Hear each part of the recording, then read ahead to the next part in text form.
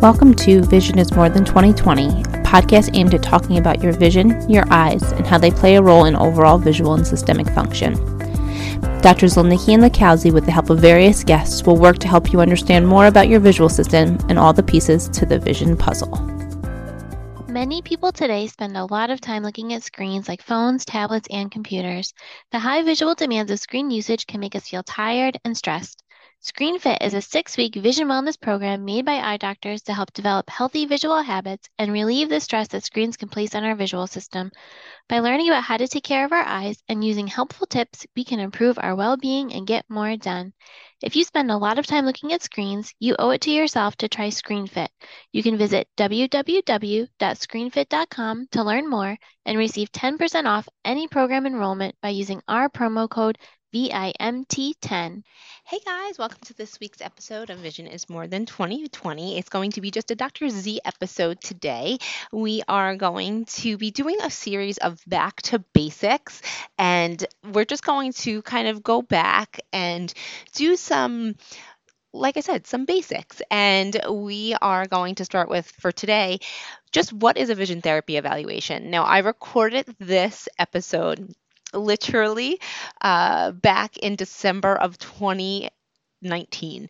I was 38 weeks pregnant. My husband sent me to the office, and I had this idea for this podcast, and I was so nervous, and he was like, just go. And then I had my son on January 1st of that year of 2020. So the podcast kind of got put on hold. And then when I got back to the office, my first full week was the week that the world shut down with COVID.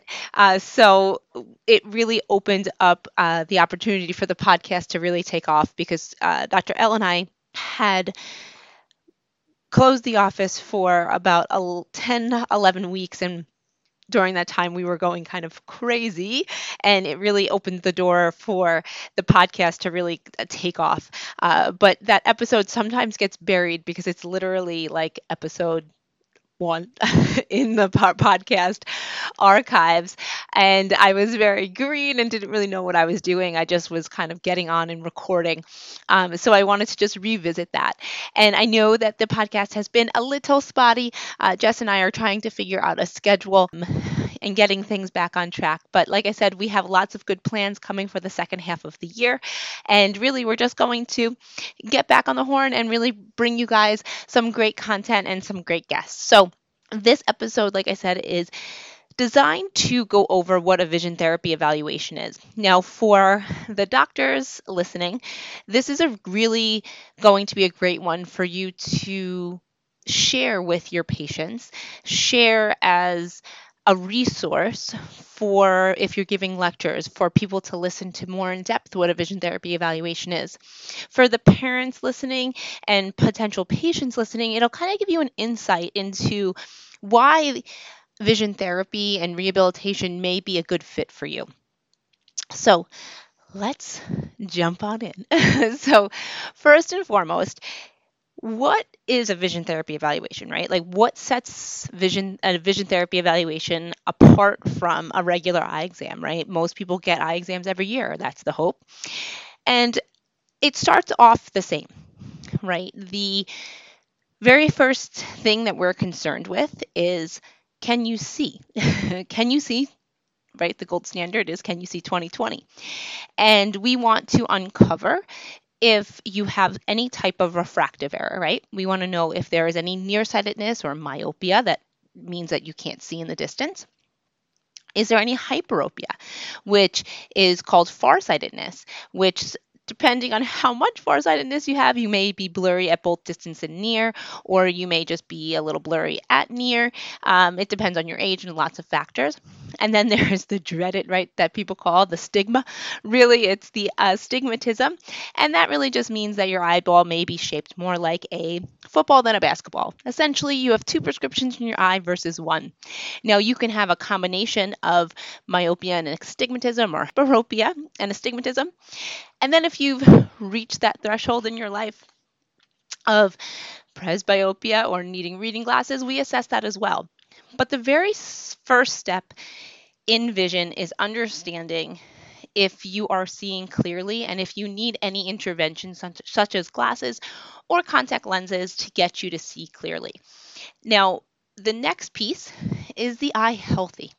And this is really important. And sometimes vision therapy doctors can miss this one, right? Because we always see everything through the vision therapy lens, but we need to make sure that all of the pieces to the ocular health puzzle are intact.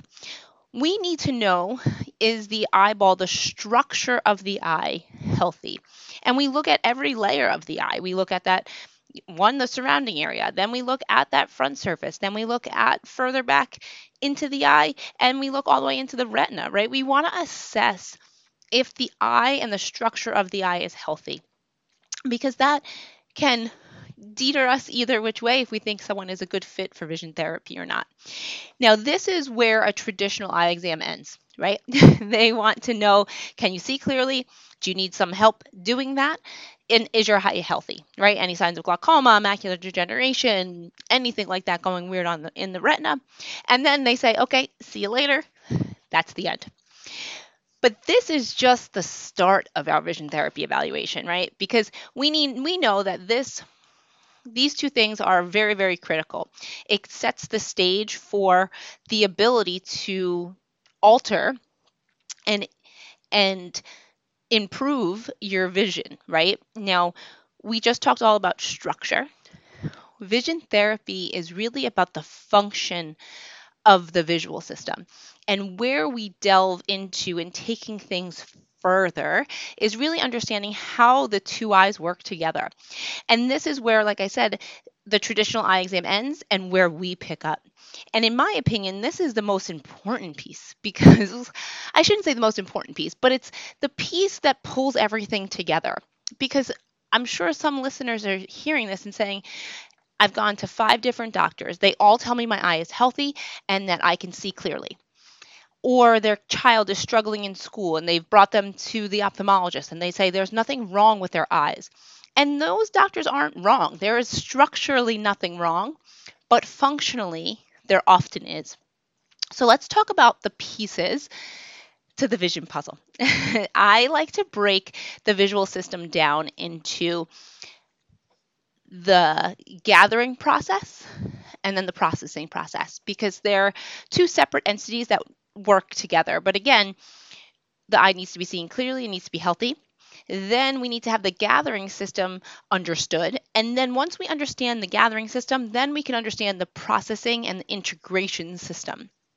So the very first piece to the gathering system is the ocular motor system, your tracking system. Now, we look at this system in 3 ways. There's 3 pieces to this puzzle. There is your there are your fixations. Then we have your saccades and we have your pursuits. Your fixation is how steady can you keep your eye on a target. And it's interesting, you think that is a super easy task, and it should be. But for some patients with brain injuries, concussions, some neurological disorders, this can be very difficult, and it really can alter how well you can track and scan, because your eye can't even stay still at a target for longer than a few seconds. We then assess your saccades. Your saccades are your ability to jump from one target to another accurately. Now, for this, we want it to be done right from point A to point B. Oftentimes, patients do a little bunny hop where they get about maybe 50 to 80% of the way, and then they have to go the other percentage to get to the target. Now, this is important in reading, right? If you're not accurately making those jumps, things are going to be pretty jumbled. And when you're driving, if you're not accurately looking back and forth to a target, again, things are going to feel a little bit off.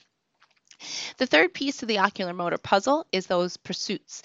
These are your ability to accurately and easily track something without losing focus. So you want to go from one object to the other. Now, this one is also hard for patients, especially those younger kids. There's often a lot of what we call motor overflow, right? There's a lot of body movement, a lot of mouth movement, a lot of head movement associated with that pursuit movement.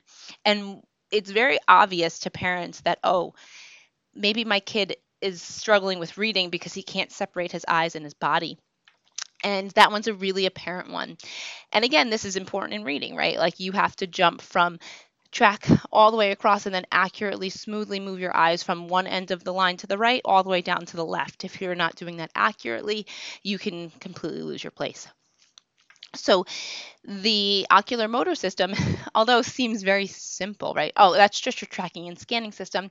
It's made up of all of these pieces. It's a three-part system that needs to work in conjunction with each other to do the tracking and scanning accurately and quickly. And now you can have, good fixations and good pursuits with poor saccades, or you can have all three not working well, or it doesn't much matter, but it's important to assess all three pieces to the ocular motor system to really understand how and what your patient is doing in their everyday tasks. Now, the second piece to the gathering system is your focusing muscle. Now, I akin the focusing muscle to a bicep muscle, right? In exams, you're always trying to help patients really understand these concepts so they can understand like what you're talking about, because they've often never heard of any of these things, right? They know 20/20, they know nearsightedness, but when you start talking about the function of the visual system,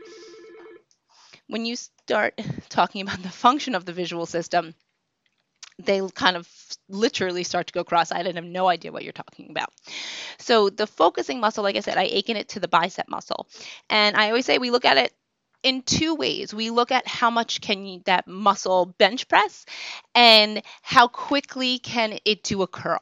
And what I mean by that is we look at the amplitude. How much can that focusing muscle hold and keep things clear? And then we look at how quickly can it change focus from distance to near. Now that muscle is meant to quickly change from distance to near, right? That's what it's meant to do. We do it all day, every day. So by looking at it in both ways, we get a clearer picture of that focusing muscle, right? Because they might be really good at switching back and forth, so they don't have any issues copying from the board, but that focusing muscle might not have the capability of holding focus for an extended period of time, which can translate into intermittent blurred vision while just looking up close. So you want to do both tests. You want to look at the amplitude of the accommodative system as well as the facility of the accommodative system to really understand how the eye is working. Now, the last piece to the puzzle is the binocular system, the two eyes together. Right? Now, this system we look at in a lot of ways. We look at first and foremost your visual posture. So what is your visual posture, right? We look at, does your eyes have a tendency to turn in or turn out at distance and near? Now, I think it's a really important distinction that people understand that this doesn't mean they have a permanent eye turn. And I tell patients this. This is just the tendency. It's just a little slip in your system. You can't control it. This is just the way you're made, sort of like your shoe size. Some patients do have an eye turn, right? That's strabismus, and that's usually very apparent. But your posture, no one would know. It's just the tendency that your body has to compensate for. Now, everybody their eyes either turn in or turn out. Some patients even have a slight vertical deviation, which we want to assess, because that small vertical deviations can cause difficulty with horizontal fusion, right? So we are constantly looking very closely at a patient's visual posture. Now, why this is important is because it helps us understand how the patient is functioning, right? Are they working harder than the average person to keep things single and clear? For example, somebody who at near has a visual posture of 12 exophoria is working way harder than the average person who typically is about a 4 exophore at near, right? They're working 3 times as hard to keep things single and clear. Now, once we know what their posture is, we then look at what we call their vergence ranges. And their vergence ranges are just that, their ability to keep things single and clear and to compensate for that posture. So it doesn't matter what your posture is as long as you have the capability to compensate for it, right? I've had patients that have large exophores at distance and near, and they're completely asymptomatic. I look at their ranges and they're above and beyond the normative value. And I'm like, okay, they're good to go. And then I have those that maybe have just a normal visual posture that falls within to the normal range, but their compensatory ranges are very, very low and very, very narrow. Now, for the doctors listening, I really look at, and I think this is an important factor, and it tells us a lot about the patient's visual system, is I really like to look at the break to recovery ratio. Because patients sometimes can really hold it together, right? Their range and before they break is falls within to the normal range and they're great, but their recovery is super low. And what that often translates to me in real life is that patient is good, good, good, good, good. And then they reach this point, bang, and they can't recover. They need to get up, they need to walk away. For a kid, they might have a tantrum. It just, they can't communicate what's wrong, and it's just their visual system can't recover. So I really look at not only what the numbers are, but what the numbers are in relation to each other because it's super important. Now, additionally, to those ranges, and like I said, this should be done at both distance and near. And I find that the distance ranges for my non-concussed patients really gives, and our concussion patients really gives us a really good sense of their like overall visual stability.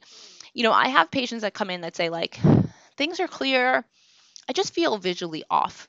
And things just don't seem as steady as they should be and just feels weird. And they can't really put their finger on like how to describe what's happening visually. And to me, that is often that their distance visual ranges are narrow and reduced. And I feel like the distance ranges really gives us our overall visual stability. Now, we know a hallmark of post-concussion patients is the fact that their distance fusional ranges are reduced. Now, this is not a normal finding in patients that have, normal binocular vision, and it really wreaks havoc on how they function visually. So I encourage you to always check distance and near vergence ranges, even if it's like a traditional skills case, like a kid in elementary school. We also like to look at the very simple bedside test of a near point of convergence. Now, this is something that a lot of other professions have really picked up on.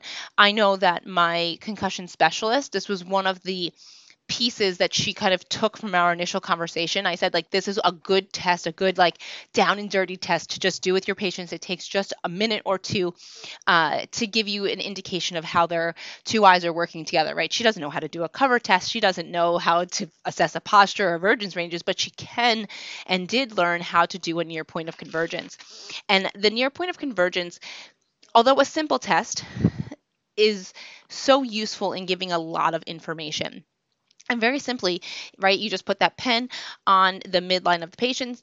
The instruction set is easy. Tell me when you see two. As the person who's observing, you want to, if they don't see double, you want to make sure you look for a break in fusion because not every patient observes that double. And you bring it in close, nice and slow. With an accommodative target, you can simply just use a pen. And you bring it in and you assess when their two eyes stop working together and then when do they recover. Now, the key here, right, that could be done in literally 10 seconds, but the key here is that you want to repeat this maybe 2-3 times initially and see if there's any regression, any difference, right? Because that really indicates the fatigue factor. And then you can test it for, your patients that are a little younger with a non-accommodative target to help us understand if they, how they're coordinating the accommodative system and the vergence system together. And if there's more of an accommodative issue versus divergence issue. And then I really love testing near point of convergence again at the end of my exams because, again, we just did like a visual stress test. If there's going to be any sort of regression or fatigue factor to their visual system, this test will catch it at the end. And that's something that we like to do. Additionally, you can always do a Virgin's facility, which is sort of like the accommodative facility. How quickly can your eyes go from convergence to divergence, and based on our normative values. And then there's also, for our concussion patients, the Tenon flipper, which is sort of like a distance Virgin's facility. And all of these tests really help us understand, okay, how do you gather visual information? And I say, if any of those systems aren't working, that means that information is coming into the visual system jumbled, and it's going to take time and energy for that visual system to unjumble it, to then process it. And this really helps parents understand, like, oh my goodness, my kid is working so incredibly hard to even get the information in, and then and even just uncover it and make it make sense. Of course they're going to be fatigued. Of course their reading comprehension is going to be down. Of course they're going to be avoidant of the near work. Now, the last piece to the vision puzzle is, how do we then process that visual information, right? All this information just came in. Now, what do we do with it? Now, this system is a second exam that we do. It's called a perceptual exam. This is often an additional hour, if not longer, where we really start to understand the two eyes and how they process things, right? We look at visual memory, figure ground, visual motor integration, if there's any directionality or laterality issues. We look at lots of different pieces to that perceptual puzzle. In addition, right, we also can and will assess the auditory visual integration, the vestibular visual integration, right? We really want to understand how those other systems are integrating with the visual system and if there's an issue. So you can tell a vision therapy evaluation is looking at so much more than if you can see 20/20. And this is really why Dr. L and I started this podcast, was to educate patients, parents, and other professionals that there is so much more to your visual system than just seeing clearly and that your eye is healthy. We want to understand how the two eyes are working together, how they're gathering, how they're processing, and how they're integrating with other systems so that you have a clear, steady percept of the world. And the key here is that your vision is not only clear, but that it's comfortable in all visual environments. At the end of the day, you shouldn't be symptomatic. We're not designed to be in front of a computer for long periods of time. But computers and technology aren't going away. So we have to gear our visual systems up to meet those demands. And there's nothing wrong with needing a little tweak. I joke constantly with my patients that everybody could use a little vision therapy. Sort of like everybody could use regular therapy. Everybody could use a little vision therapy, right? Because vision is a learned process. So we can always improve upon our visual skills. The question is it necessary? And sometimes the answer is no. I do plenty of evaluations where I say to the parents, listen, the kids are functioning fine. Maybe they have one or two outlying issues, but why don't we just monitor them? If we start to see signs and symptoms of visual dysfunctions, that's when we put in an intervention. Now, what are those signs and symptoms? Headaches, eye strain, intermittent double vision, avoidance of work, a change in their academic performance, right? Maybe you had a kid in third grade that loved to read and now they're in sixth grade and you can't get them to pick up a book. Okay, that's indication of something is going on. And I really encourage parents that, most kids aren't lazy. They want to learn. They want to be successful. If you find that they're struggling or avoiding or there's been a change, look into their visual system. find a doctor that does a vision therapy evaluation, that doesn't just look if they can see clearly. In COVD, our parent organization, has a doctor locator. Find one in your area. I'll link that in our show notes to make it nice and easy for y'all to find a doctor in your area. But I think at the end of the day, this episode is really meant for you to understand what a vision therapy evaluation is, why it's important, and why this may be the missing link to a lot of people's puzzles, your kids' puzzles, your puzzles as an adult. Vision therapy is not just for kids. My oldest patient that I ever had in vision therapy was 88. And he did amazing. He started realizing that he wasn't able to read for long periods of times like he used to, and it was his favorite thing to do. We put him in vision therapy, and it completely changed his life because he was able to get back to reading. So what I say is, get your yearly eye exams, but if something doesn't feel right with your vision or your child's vision, make sure you seek out a doctor that's going to look a little further into your visual system. There's nothing wrong with second and third opinions. And it's an extensive workup, but it's worth it in the long run to really understand your visual system and how you're functioning. So I think this is a good place to stop for today. But like I said, we're going to be doing a bunch of back to basics with vision therapy. And we are really super excited for what's to come. And I hope that you guys have a great week and starting to enjoy this summertime weather. And we will speak to you next week. Thanks for listening. Follow us at Twin Forks Optometry on Facebook and Instagram. Join our private Facebook group, Vision is More Than 2020. Subscribe, download, and leave us a 5-star review on Apple Podcasts, Spotify, and Google Podcasts. Tune in next week to learn more about your vision.